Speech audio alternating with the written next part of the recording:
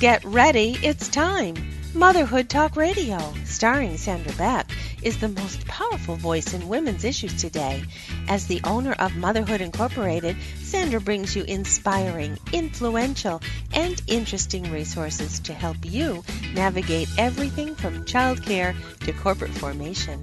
Each episode of Motherhood Talk Radio features guests who all have a story, experts in their field, and information you won't want to miss. We bring you everything from the latest crafting tips to how to be sexy in your 40s. From great parenting tips to moms facing some tough challenges, and most importantly, how to bounce back with style. Motherhood Talk Radio helps you make a difference in your world and the world around us. Being all you can be starts right here, right now. Let's do it. Here's your host, Sandra Beck.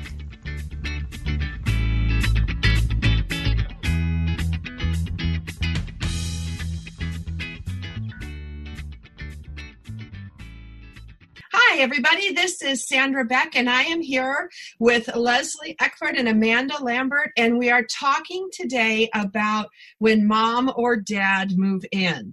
Now, I brought my father into my home, now it's been maybe 9 or 10 years after my mom passed away, and we've had a lot of fun in our 8 to 80 household, but those things create some conflict and some unique challenges as opposed to putting your dad or mom in a care facility or having in-home care in your house. There's lots of hybrids today. So girls, I'm so glad you're here to talk to me about this.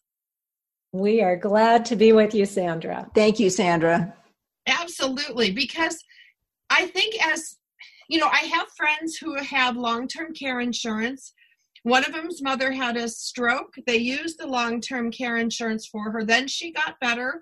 She no longer needed the long-term care insurance. Now she doesn't have it anymore. 10 years later, she's now aging, needs the help, but she's already used her benefits. So we've got people who have benefits, who don't have benefits, who use their benefits, or their benefits have expired. And we do have a crisis, I think, of where do we put our elderly in this country? Mm-hmm.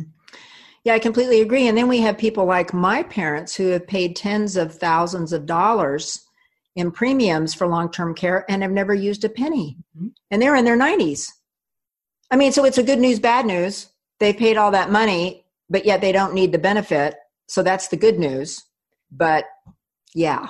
And I think now that the light bulb is going off for a lot of people who are getting closer to retirement themselves, it's quite a bit harder to find a long-term care insurance policy. It is.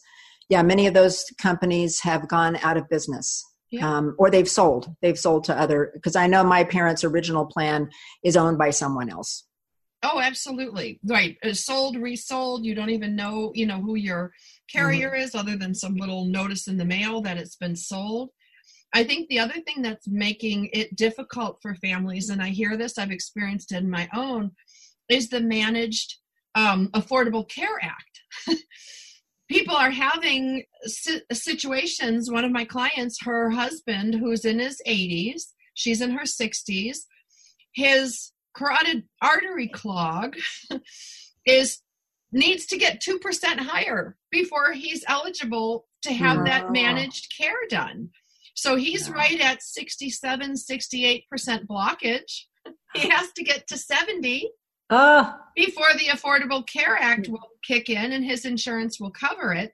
So he's basically a walking time bomb going, how close do we have to get to the number registering 70 so he can have that, clean out or whatever they do? Mm-hmm.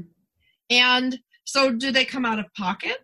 And if so, they come out of pocket for this, that means they're not going to be able to sustain their lifestyle. Do they go in and live with their daughter in order to have this surgery done that could, potentially extend this man's life for, however long his natural days are? Though it does make me wonder, someone who's 80, wouldn't their care be covered by Medicare? How old is he? He's 80, but it's the Affordable Care Act that limits, the doctors have to follow at the hospital, he's at the Mayo Clinic, what the Affordable Care Act will cover.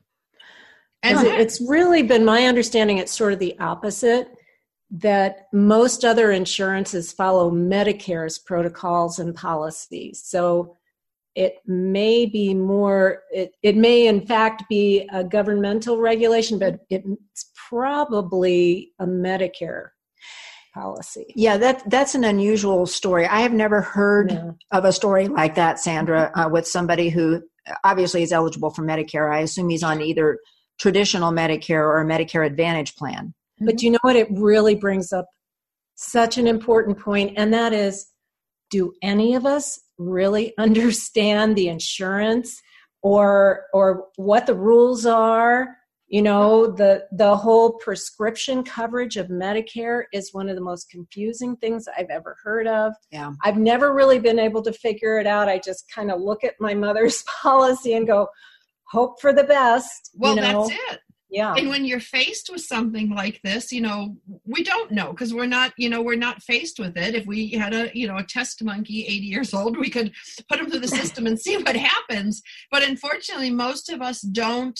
Like in this lady's case, you know, she runs a company. She's, you know, smart lady. So believe me, if there was coverage available and her husband could get this, they would do it. Right. And he's also a veteran. And I'm like, wow, that didn't fall under the veteran either. Yeah. We're like, no, it's got to be 70% blockage for it to be covered. I have never heard that, Sandra. Honestly, that is.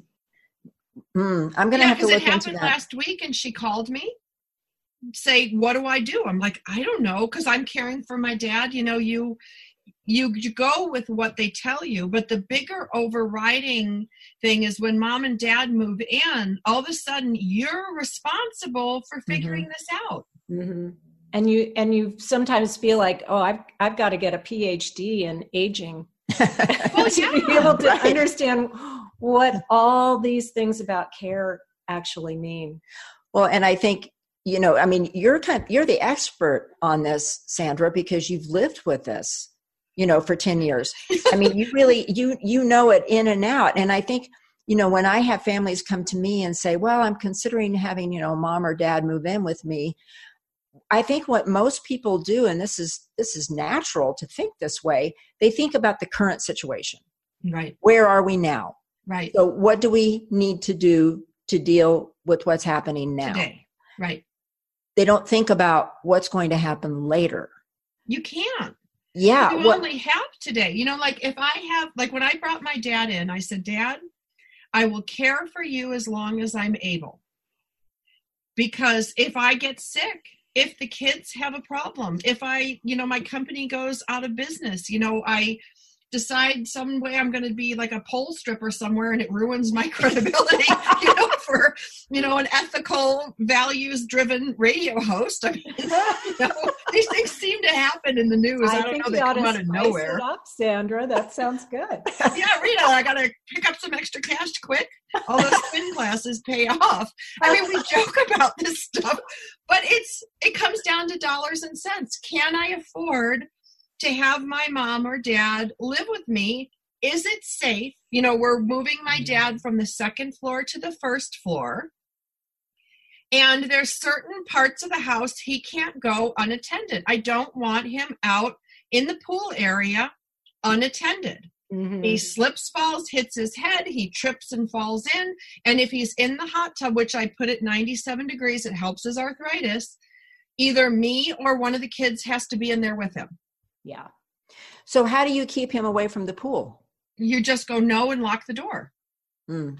You know, it's almost like, I don't want to say it's like a toddler, but it's like a toddler sometimes. There's things you can and cannot do. And this is where the child becomes the parent. And it's a tough call because on good days, he's reasonable. On not good days, not reasonable. And this is one of the things that I think there's an emotional contingent that comes into dealing with your parents because they aren't able to care for themselves on their own, you know? Yeah. And I think, you know, when we talk about this subject, so where was your father living before he moved in with you? With my mother. and they were traveling in the same town. Yeah, same house. Okay, because I think what some families consider doing is moving somebody across the country. I had a client that wanted to move his mother. He did move her, and she had severe dementia from Maine to Utah, Salt Lake City, which is 4,000 feet elevation, Yep. and didn't consider the fact that there might be some breathing problems. Well, it lasted a week. Yeah. It lasted just 1 week, and then he ended up placing her in memory care. I mean, where she's doing fine, but I think sometimes these sort of wholesale decisions, you don't really think about the fact that, oh my goodness, she's going from sea level to over 4,000. Well, or from Buffalo to Los Angeles. Right. Yeah. Right. That was Different a big climate thing for my dad. Climate different. He didn't like the heat. He didn't like the food. He didn't like the people. Like, you name it. But again, all of this stuff is I look at it like kind of a military operation. It's a need to know basis. So what do I need to tell them? Mhm. And it's subject to change, because if I feel like I can't care for my dad, or he's leaving the stove on and I'm going to burn down half of California, these are, very real possibilities. It has to be with the caveat that this is not permanent. Right. Because at some point it may be that that it's actually more dangerous for my dad to live in my house. Mm-hmm. Yeah. And that's just the truth. There's stairs, there's a pool, there's a balcony, there's 3 dogs to trip over. So, again, we weigh these things out, and, and this is why with your family member, you have to make the executive decision. It's your house. And I know that's really hard with a parent, but it's like, my house, my rules, because if not, we have chaos. I think that is one of the smartest things I've ever heard. And I don't think your listeners or other audiences can hear that enough. Right. Because I, in fact, made a promise to both my parents that they could stay in their home until the bitter end. And my dad was able to do it. And now my mother, who has dementia and she has care, I am a long distance caregiver. It's not my mother that's my concern. It's the house. A few minutes ago, I was just telling Amanda that I got a call from someone at my mother's house yesterday saying, do you know that the window in the basement has fallen out and shattered on the floor? I'm like, I can't make a promise to that house anymore. No. And so we have to give ourselves permission to say, this is plan A. There might be a plan B or C. It's the worst time in life, really, when you think about it. No one wants to have a lot of change. Right. Even younger adults are not so happy with change. But older adults, it takes a lot of energy and commitment. And when they especially are not as involved with the decision-making process, right. it's and they tough can't time. be. And oftentimes they can't be. No. My dad has proven again and again that he cannot be responsible for financial decisions, for medical decisions. He gets overwhelmed, he gets stressed out, he forgets, and that's fine. But my promise to my dad, and I encourage everybody to make the same promise, is to do the best they can for you, which is also the best for them.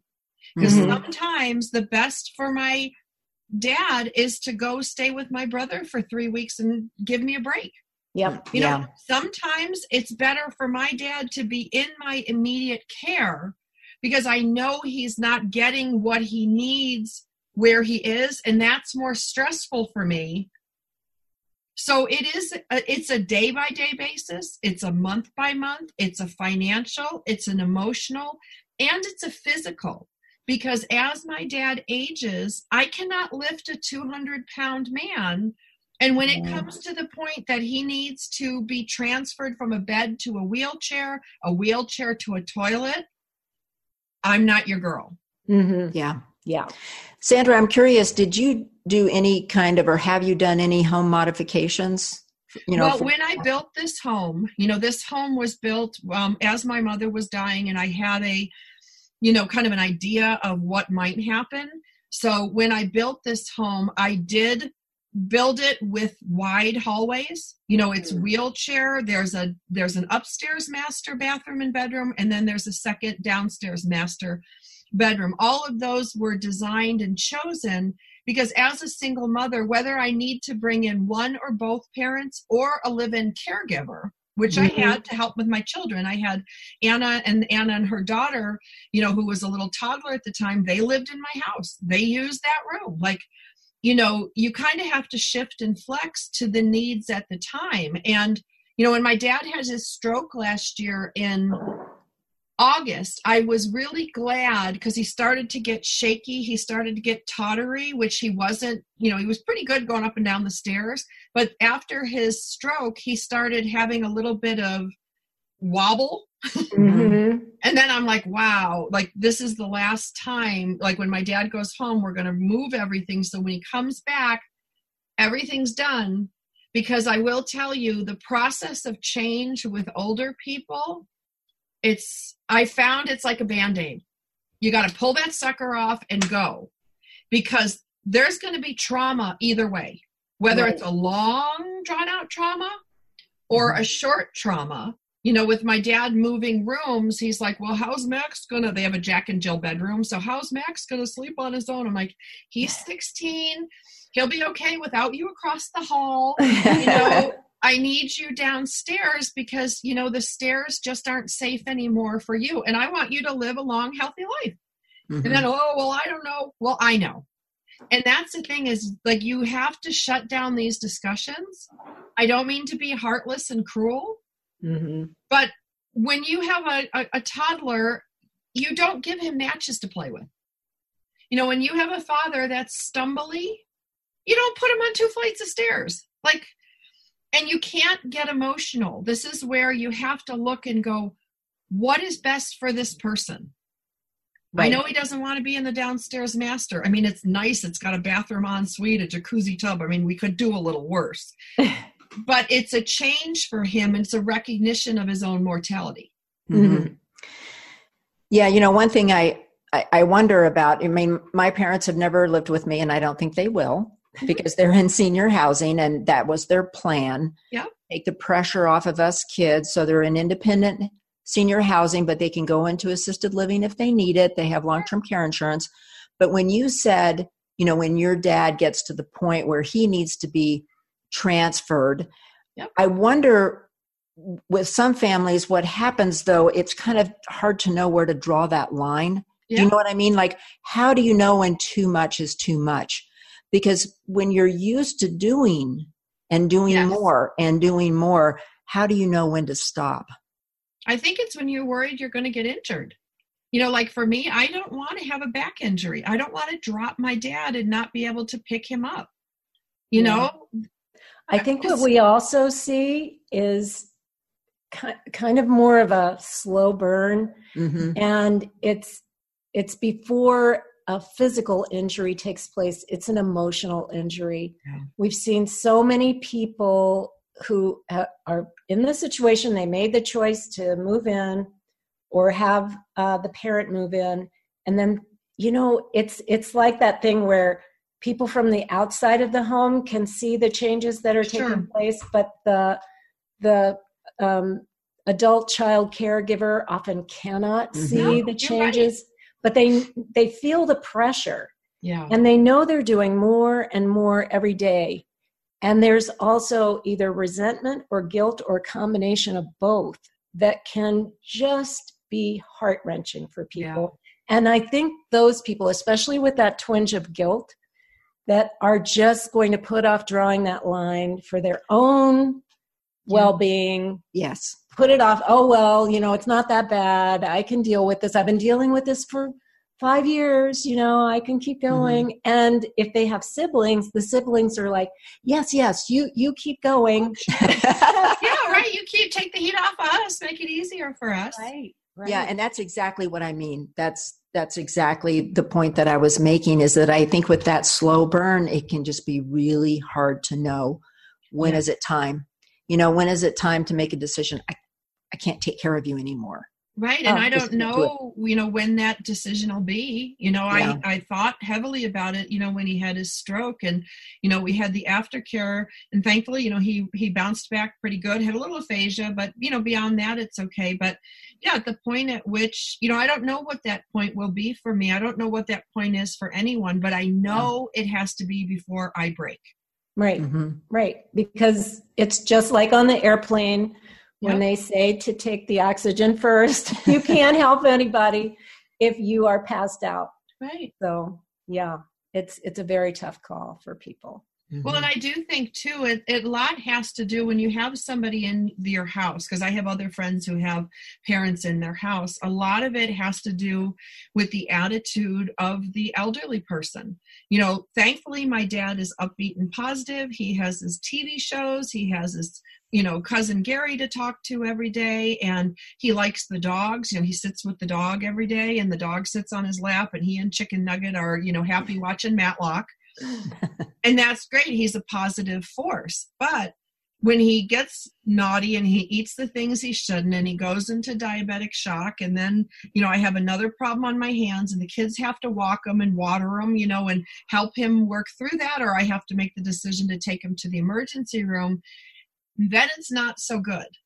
And I think it's one of those things where if you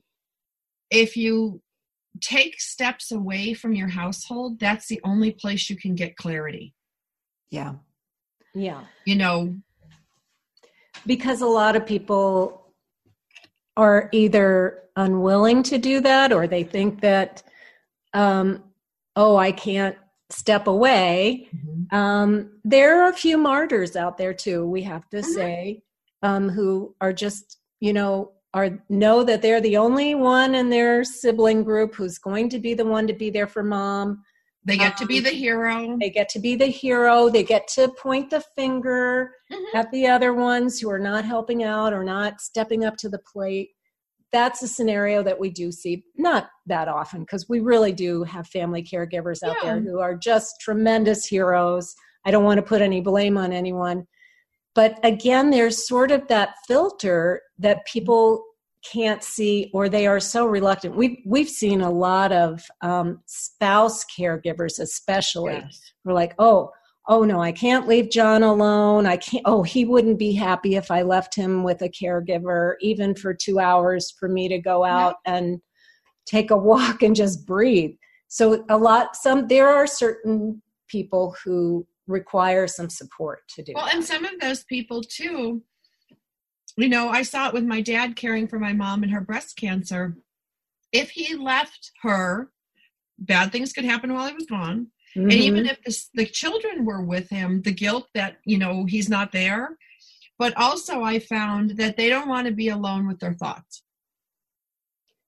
Right. When you're not in the full caregiving mode, and I've seen this, you take that person out, you give them some relief, then they have to sit there and go, it's like you're faced with the enormity of what it is, versus if you're just stressed out all the time and you just have to be there, you don't have to deal with it because you're dealing with it. Right. That's absolutely true. And I think the other part of this that we haven't really talked about is we're kind of making the assumption when we characterize this situation that somebody is there full time. Right. I mean, there are lots of people who are still working. And so they have mom or dad living with them, but they still have a working life. And how do they fill in those gaps? And, how does that get coordinated? Because people are working later and later into life. And so that's another thing to consider. When is it time to bring in-home care? When is it time to consider, some support? And of course, women are disproportionately affected, by caregiving. And many of them have, quit their careers to be caregivers full time. And it's really hard to get back into the workforce after that's finished. And so there are lots of considerations, I think. And, at the beginning of the show, Sandra, I think what I meant by, I think it's important to not catastrophize the situation, but to consider kind of what the possibilities are as there is a decline. Sure. or let's say there's a crisis, one or the other or both. Right. And just to be prepared, just Right. to be prepared with resources, if you think that assisted living might be needed, well, then figure that out ahead of time, Right. not during crisis mode. Right. Figure out, who are the home health companies that you like? Who are the private duty companies that you can rely upon and trust? Rather than having to make those decisions, either during the slow burn or during a crisis. Mm-hmm. Well, I think you have to have the contingency plan for the whole gamut of things, like you have to have everything ready. Like I have copies of my dad's health policies. I have copies of my brother also in New York has a set of copies. So both of us we have the healthcare directives, all those things.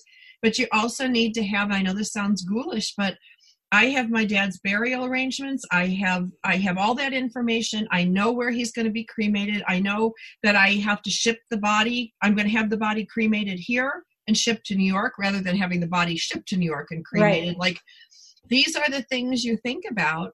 And when you have an elderly in your family living with you and you have younger children, the conversation does come up. Gee, Mom, Grandpa looks dead in the chair. Like, yeah, he does. And I'm like, one of these days you might be right. And, we kind of chuckle a little bit, but you have to have those conversations if you have children in the house, because they do see them cough and sneeze and get sick. And I have the blood pressure cuff. There's things that they see. And I don't think they're necessarily bad things for kids to see if you're open about it. This is what Grandpa needs. This is what happens. This is what happens when you get old. Because I think so many people, at least in my generation, have this massive fear of getting older and dying in death because we've kept everybody so separate. Mm-hmm. I think our parents' generation, in fact, was maybe one of the first generations to do that. It was sort of an American thing to separate death. Yeah. It happened at the same time that hospitals were growing. Prior to World War II, most people died at home. Right. And then after that, it became more of a modern concept of course, you don't want to die at home. Why would you put everyone through that? Let's keep it sterilized. Let's keep it very clinical and professional. And yet at the same time, that brought a lot of terror to people. I know people who are terrified of going to a hospital room because they associate it with someone's death. Yeah, that's a great point, Leslie, because technology has surpassed our ability to be able to keep people alive at home. Right. If you want to keep living, you've got to go to the hospital because that's where they have the technology to do that. Mm-hmm. Yeah. And you bring up that I just love that you talked with your father, and I'm assuming your siblings about, okay, this is my boundary. I'm all in until this happens. Right. But I think that also, you're probably, not only you, but your brother also, you have a plan for what's going to happen when the end is near. Mm-hmm. Yeah. And that is really a comfort to know. That's a comfort that families can give each other. They have that conversation. What you probably learned a lot when your mother passed away about what your father thought and what he wanted. Yep. And that's a great thing for families to do for each other. Yeah, I think it is. It's an awful way to put it, but it's like we worked out a lot of the kinks on my mom. You know what I mean? Because the first time a family goes through this, if you go through it as a family, you got siblings, you've got, spouses, some are close, some are not. You've got other brothers and sisters. I mean, you got a mess in Maple Leaf Garden when you put all those people together around the dying. I have to tell this story about my dad's funeral. As I've said before, my dad was a Marine. And so the funeral director said, well, we can have, even though it's not going to be a graveside service, the Marines will come and play taps. And I was like, oh, my dad would just love that. And so it was kind of a small funeral home. And they said, we've done this before. We've got to open the doors because the sound is so loud. Gotcha. And so the Marine was in the back, got his bugle out. I don't know if he'd had a little too much fun the night before, but a bugle is a hard instrument to play. Yes. And so we were sitting on the front row and we hear this little, and we kind of look around and then all of a sudden Taps is playing. Well, the funeral director knew from experience that he had to have a recording ready on the go because that bugle was not happening. Oh, no. But you know what?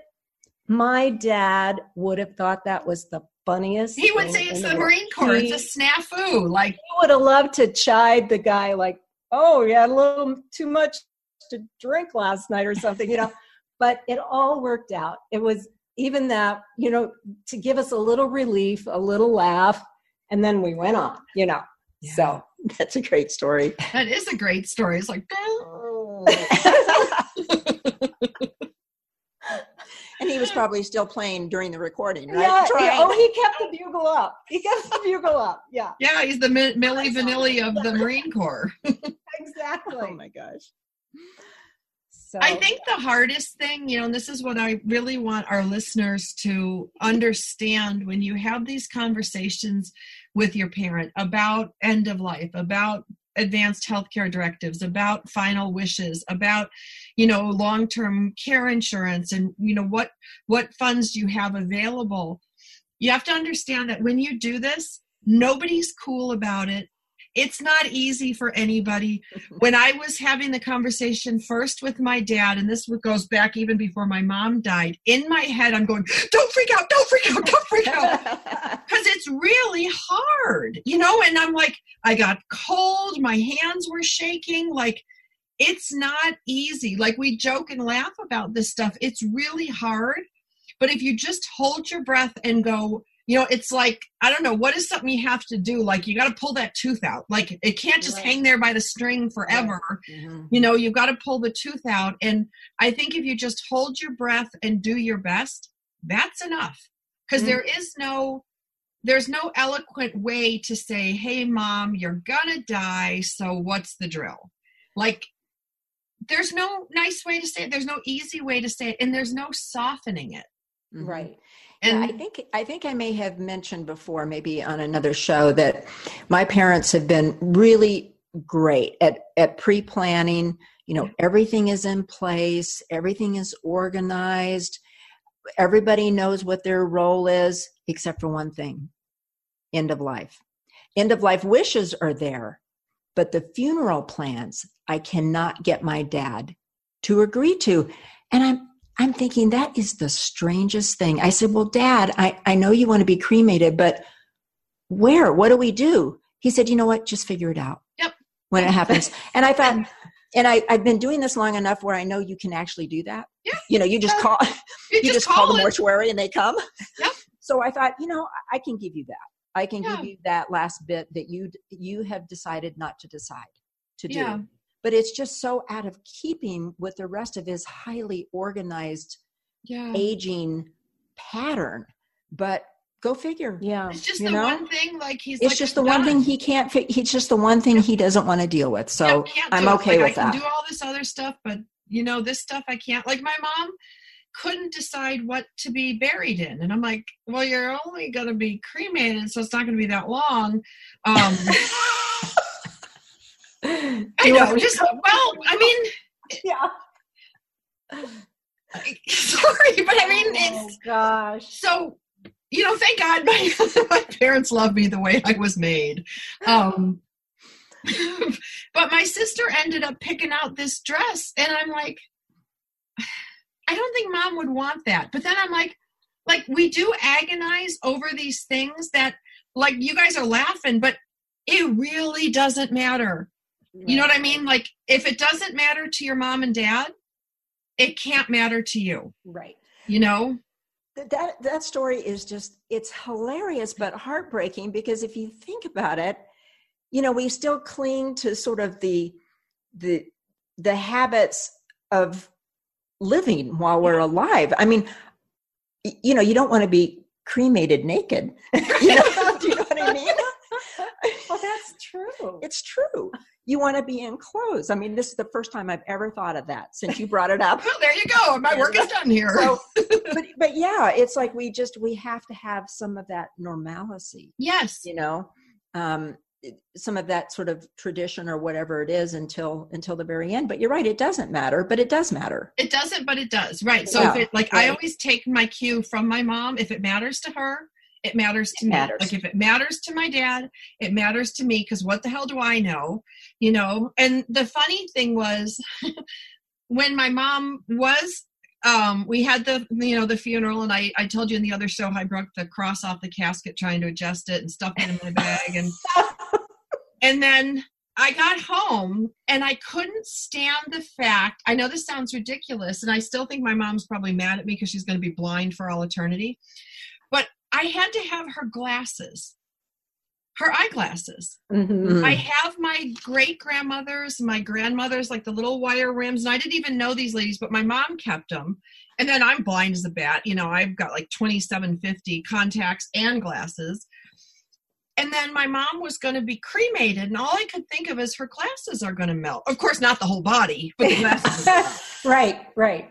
So I called the funeral home, and I'm like, because my mom was a closed casket, I'm like, can I have my mom's glasses? It's really important to me. So he went wherever the casket had gone, retrieved the glasses, met me, gave them to me. And then I was so grateful to have these glasses. They're precious to me. They sit next to my other grandmothers. They're in my nightstand, like with their little old, antique Bibles. They're all in there. They're so happy. And then I went to sleep that night, and I had a dream my mom was going, great, I can't read for the rest of eternity. I can't watch TV for the rest of eternity. Like, but you got to be prepared for weird stuff to come up and roll with it. Yeah. Like, nothing's going to be harmed if I keep my mom's glasses from being cremated.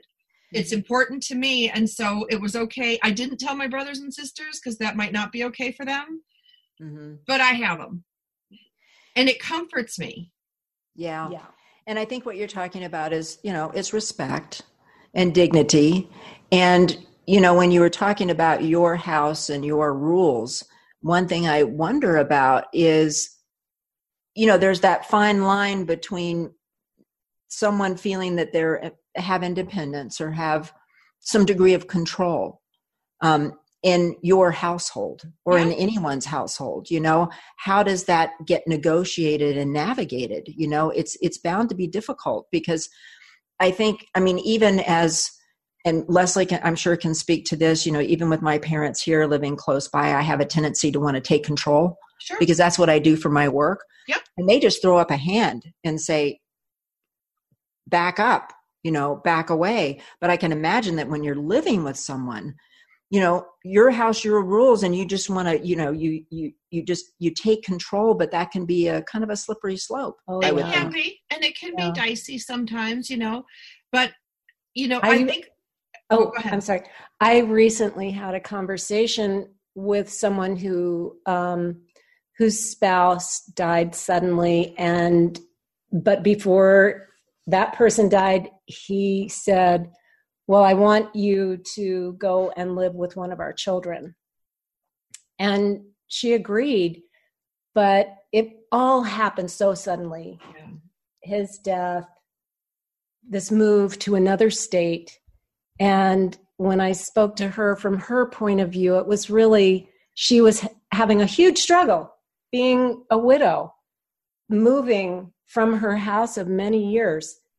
And she just was really kind of miserable and telling me how bossy her daughter was. And, I had to really hear what it was like for her, because it was clear to me that she could not live independently. She could not stay in her home, but it was a really tough time. It sucks. I'll just say it right off the bat. And I tell my dad this, like, I know it sucks, like that, because he calls himself the maid, because I give him laundry to fold. He gets to wash the dishes. He helps where he can. And I think, number one, giving them responsibility in the household helps them take ownership. Yeah. So when he helps with the laundry, when he helps with the, cooking and chopping, sometimes he'll sit at the kitchen table. I'll hand him the potatoes to peel, and we cook along together. We work together with the things he can do. When it comes to his pills, it's my way or the highway, Dad. You're taking them, and, you don't like it. and I've said this, I love you. You don't like it, go home to Buffalo, and no one's going to take better care of you than I am. Because sometimes you do have to say these things. And you also have to, I think, turn a deaf ear to a lot of the huffing and puffing. Because on a bad day, he can be a real pill. He's German, he's stubborn, he's military. Oh boy, isn't that great for me? Great combo. Right. And then on a good day, he gets to go see his grandchild, get an award, get a picture taken with him, because he wrote a whole thing about how Grandpa was a hero in the Civil War, which would make him like 180. But so you got to trade these things off. And this is why I think communication is so important. And if you see them struggling, like some days I'll say, Dad, I know how hard it is for you without Mom.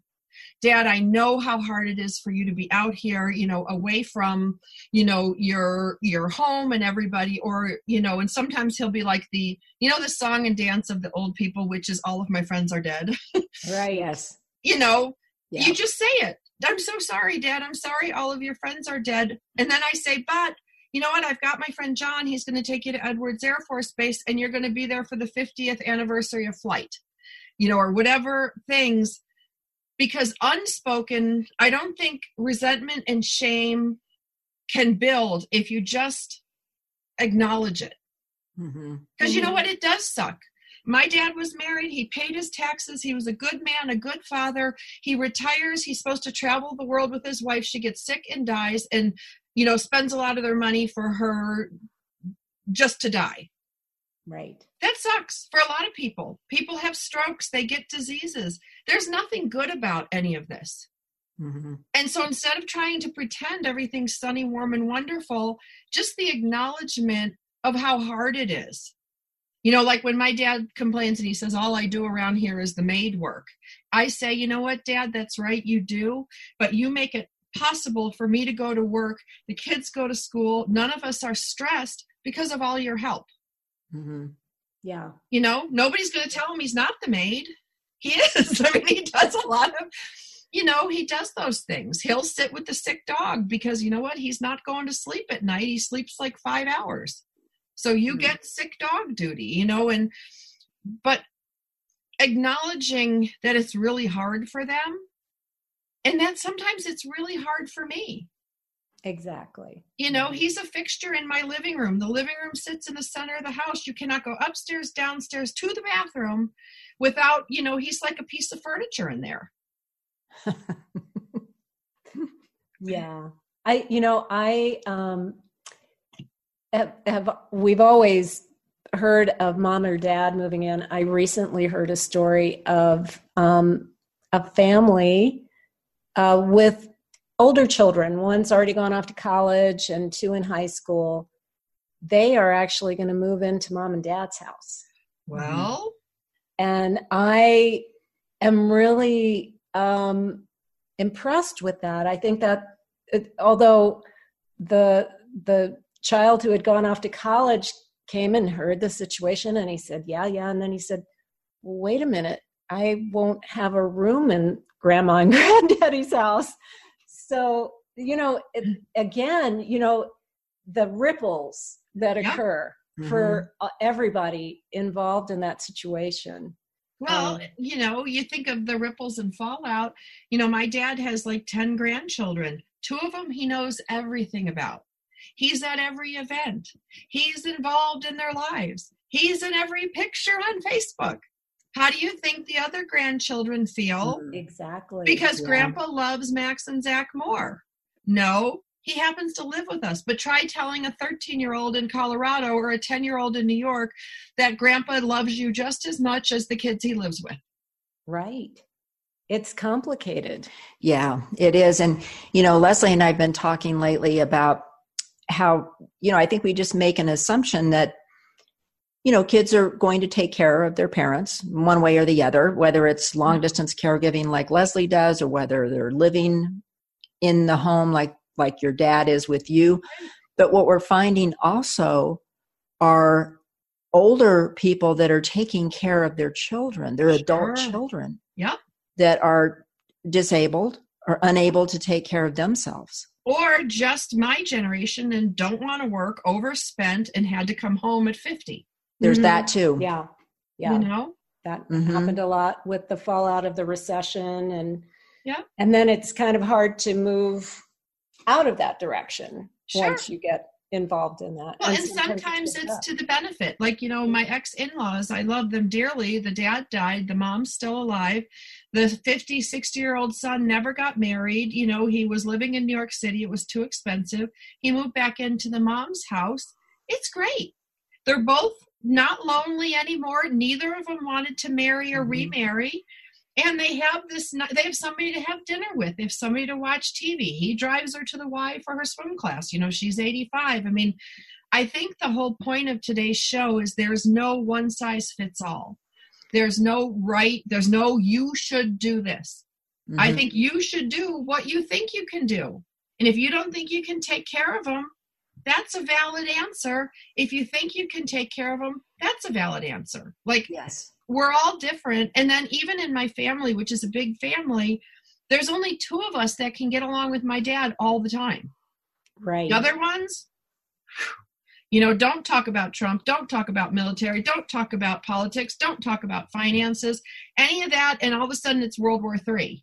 Right. But for me, I could care less. I talk all day. I don't even need to talk to my dad. I'm happy to sit and watch Matlock. We laugh about these things, but I think it also depends on your personality. If you're tolerant, if you're easygoing, if things don't bother you a whole lot, you're probably going to be a pretty good caregiver. Mm-hmm. Because my sister who cares too much, the ones who's the nurse, she's like, my dad just sneezes and he's got pneumonia. Right.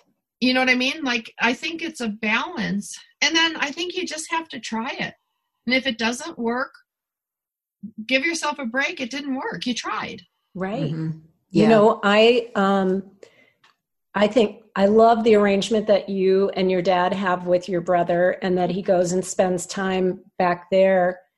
I know that I worked with a family one time where the mom sort of became like a hot potato. She was moving every 2 months, and that was too much. Too much. So I think when the older person, the adult child, and the adult siblings come to an agreement, this is a good arrangement for our family. Right now. Recognizing that some people don't have the personality to be the caregiver. And when those siblings can appreciate and show appreciation for the person who is taking in their elder family member, that's beautiful. And it does happen. It does happen. Of course, we see things when they don't work out that well. Well, it's like when I tell all my family, here's what I need for you to send to Dad for Christmas. I need socks and underwear and sweatpants and sweatshirts, T-shirts, sun cap, and a lifetime supply of sunscreen. If you could send that out. And what do I get? Sweaters. The last thing I need in Southern California when it's 100 degrees. Because I don't care how old you are, at 105 out, you do not need a sweater. Certainly not a roll turtleneck. And I so agree with Leslie and the person that I was talking about who moved his mother from Maine. His reason for doing that was not necessarily because he thought it would work, but because he needed to do it. He wanted to do it. He wanted to try. He had to say to himself, I tried. Right. And fortunately, in some ways, I think it was such a disaster so quickly that he was able to make that decision. Well, yeah. I mean, it wasn't one of those slow burns. It was like a fast burn. Right, or the limbo where you're like, it was hard. Yeah, it was hard on him and it was really difficult. But then he knew that the next decision he had to make was to move her out of his home. Right. Because if you're going to fail quickly. If whatever you set up is going to fail, let it fail quickly so we can all move forward. Because, you want to do the best you can with what you have. But if it's not working, it's not working. I think the hard one is when it's kind of working. Yes, exactly. That's the bad place to be. And it is everyone else is so busy trying to avoid the topic. Oh, I'm working right now. When I'm through with this project, let's talk about it. Yep. Meanwhile, it's getting worse and worse and worse. And then you're almost to that crisis point. Well, and it can be harder later to make that decision. Mm-hmm. Yes. A lot harder than to do it earlier, when everybody's feeling pretty good. Right. Well, and I think, for me, this is the one time in my life where being a single parent works for me. Because the elephant in the room that we're not talking about, the man that I date, he understands I come with 2 kids and an old man and 3 dogs. So if you don't like it, sayonara, buddy. Like, it's pretty clear. But the elephant in the room we haven't talked about is, what does your spouse feel? Like, I'm lucky. Oh. I don't have to deal with a spouse because it's like my dad, my house, my mortgage, my payment, my rules. Well, if I was married, and maybe my spouse doesn't have the same values of elderly and parents, and it's my dad, not his dad, would I be resentful if his mom was living here? Right. Probably. Yes. Right. Oh, yes. I think that 2 cooks in the kitchen. That definitely complicates things. Absolutely. Yeah. And that can be, I think, really tough because there's that pressure, you can pressure someone. We really need to do this. We need to try it. And then if it doesn't work, then how do you make that shift? Mm-hmm. How do you make that change? So yeah, I think that's a great point. You're right, because you're on your own. That's an advantage. Right. I don't have to answer to anybody except, my entire rest of my family about my dad's care. I think you have them under control, Sandra. I think you've got it going. It's funny. I resort back, I worked for the Marine Corps, worked with the Marines for, 30 years. And I get into that military mode, which is like, yes, sir, no, sir, right away, sir. And it's really scary, but it's almost better sometimes to just say no, because then everybody says, well, what if? And at least there's a decision made, because you can always change your decision. Right. But if you don't say, anything, it's just there. Or if you negotiate everything to death, that will wear you out. And nobody wins in those, because I'd rather say no and be wrong and be told I'm wrong by my kids. Because I say, if you can make a clear and cogent argument why I'm wrong, I'll listen to you. Mm-hmm. But same thing for my dad. Like, if I say yes, no, black, white, and somebody says, well, gee, you should consider red, I will say why. But not everything's open for discussion. Medication, not open for discussion. Driving, not open for discussion. When my dad cooks, I'm in the kitchen with him. Why? Because he will slice his finger, he'll leave the gas on. I think it's almost like, grandpa boot camp. But in some ways it sounds easier than people who have to do this from a distance. Do you know what I mean? It is for me. Yeah, it is for you. And because you have a situation where you have really taken the lead. I mean, you have prepared. You've done everything the way you really should do it. But where I see people struggle is when they're trying to manage these situations from afar. And when there's safety issues or, or mom and dad taking their medications. Right, cognition issues, memory issues. My grandmother had a stroke and laid on the floor for 3 days. And my grandfather, who had Alzheimer's, he didn't know. He just went to bed, went to sleep, and he stepped over her. My dad went to check on him because he didn't hear from my grandma. I think that really shaped me. I was like maybe 14, 15 years old to see what can happen. Yeah. What can go wrong. Yeah. And can really have consequences that are very far reaching for everybody. Yeah. Well, yeah, it's like, what can you live with? Mm-hmm. Like, I can't live with that. I can't live with, my dad being on his own, being unattended. Neither can my brother. So we negotiated, worked out this thing, but clarity in these things are how you can sleep at night. Mm-hmm. Yeah. I'd rather be clearly wrong and have to fix it tomorrow than not do anything for weeks on end, agonize, stay up all night, and then maybe still be wrong. Yeah. Because there isn't any right or wrong in this. There just is. Mm-hmm. Yeah, and like in Leslie's situation where, you have 24-hour caregivers, which you have to manage from halfway across the country. Right. But with 24-hour care, at least you have it covered. I have it covered. You have it You covered. can sleep. You still have to manage it, but you have it covered. Yeah. And, most families simply can't afford 24-hour care. No. So they have to patch something together Yep. that's going to keep mom or dad safe. Right. I was going to mention too that I knew a woman who was in fact a caregiver, a professional caregiver herself, and she was between jobs, and she had lived with her father at one time, she and her husband, and it hadn't worked out. Well, it's a long story. I won't get into it, but the thing that she found out was she was actually eligible through her county in the state that she lived in to be paid to be her father's caregiver. So that's something for people to look into as well, because there are grants, there are different sources of funding. There's military respite, there's veteran respite. Of course, my dad's like, I'm not taking any veteran benefits because there's veterans who need them. Oh, yeah. And assisted living, or not assisted living, managed care. There's also, homemade caregivers and, people that you can hire that are, are licensed even just for a couple hours a week. Yeah. It can make a difference. Yeah, I think I totally agree with Leslie. There are a lot of resources out there. It doesn't necessarily patch together everything that you need. But if you have veterans benefits, then there's quite a bit to look into. There's aides and attendants, and like you said, the VA foster home program, which is fantastic. Where veterans live with families, in a home-like environment, and that is just a great program.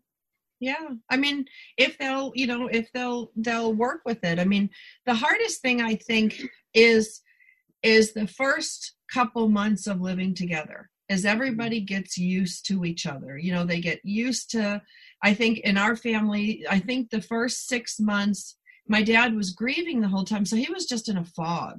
And I would sit him at dinner. I would sit him, move him, come on, Dad, come in the car with me, and a lot of times he would just sit and cry. And, I think there's a limit to what you can do as the daughter, as the caregiver. Like, there are a lot of things in my dad's life I can't fix. I can't fix his hip. I can't fix his respiratory issues. I can't fix his diabetes. I can't make him sleep at night. I do give him schnapps that puts him to sleep sometimes. But, you have to look at and go, what really is my role and what really can I do? Because you look at their mental well-being. I can dance a jig, stand on my head, pretend I'm a fighter jet and run around the living room. And he's still going to be sad my mom's not here. He's still going to be worried about his money and his dying and all these things.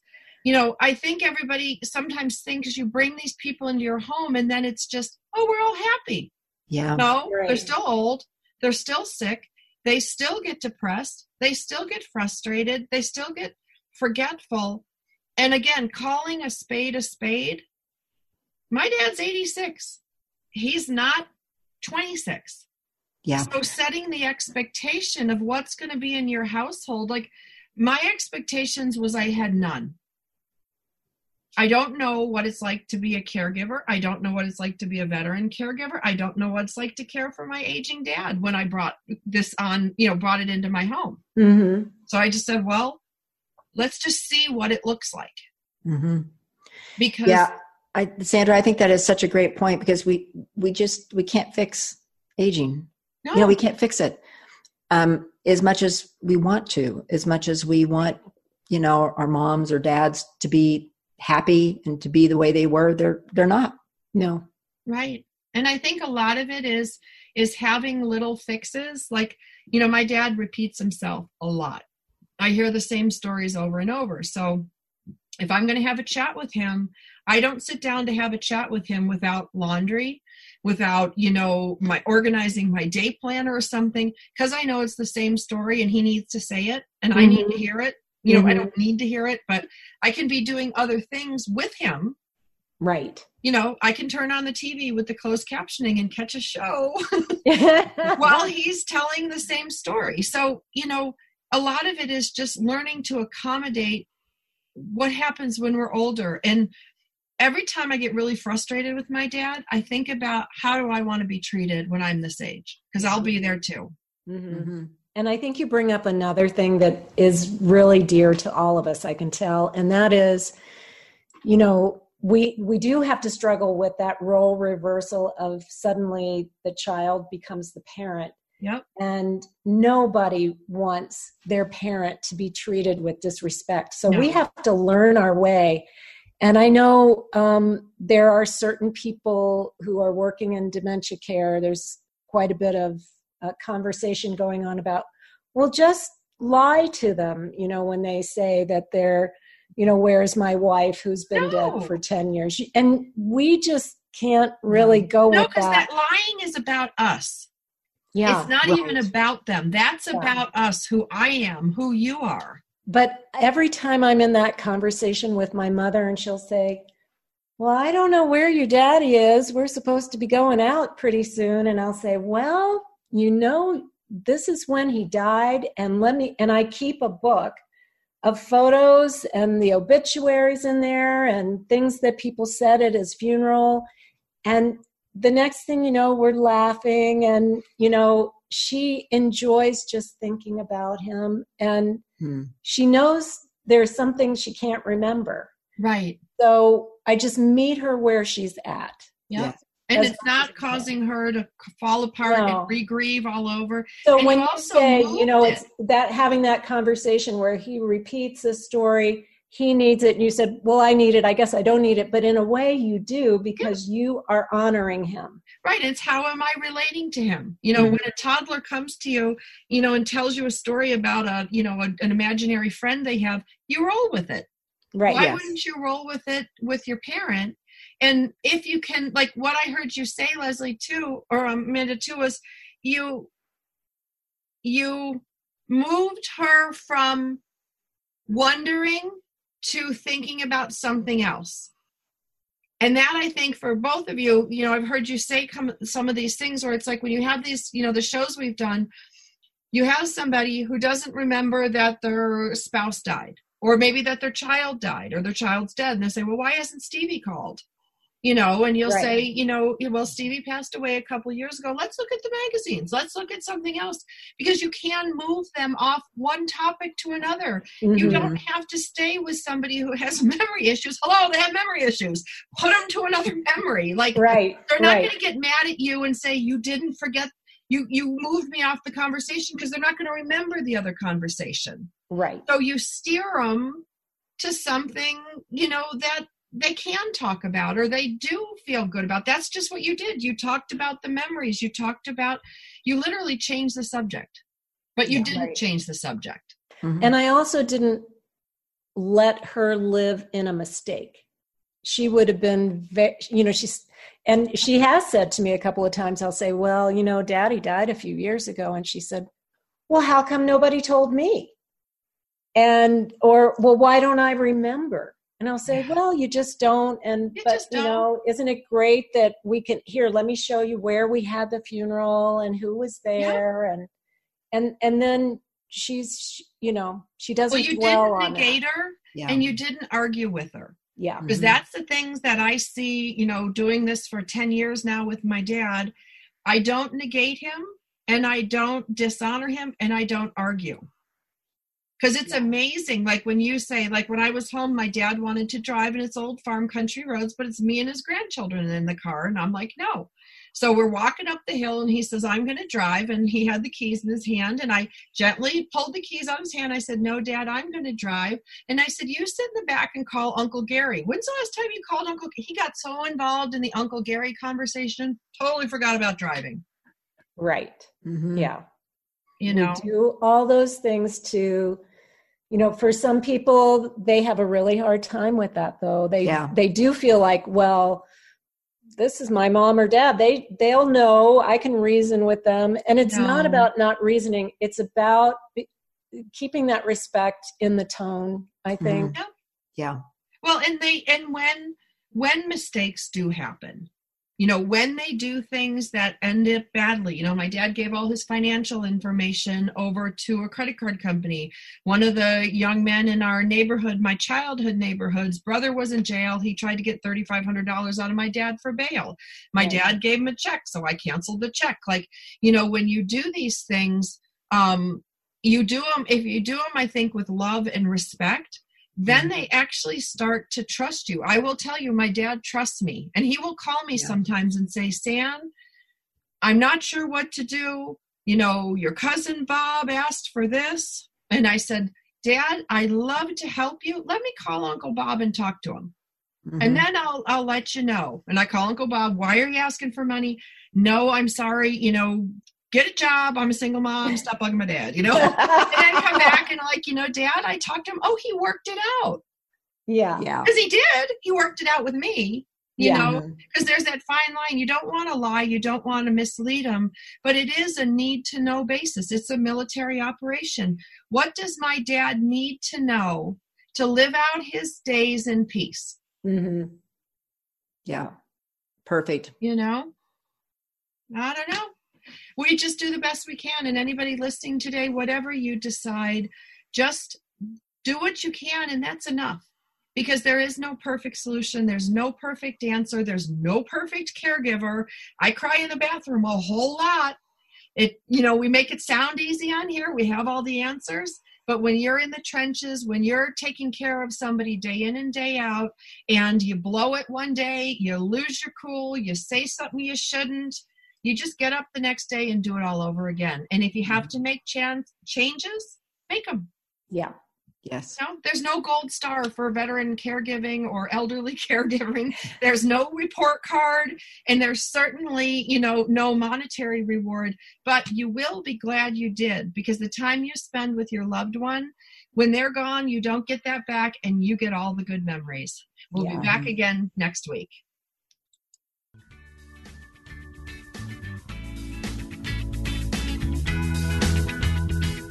Thanks for being with us today on Motherhood Talk Radio, starring Sandra Beck.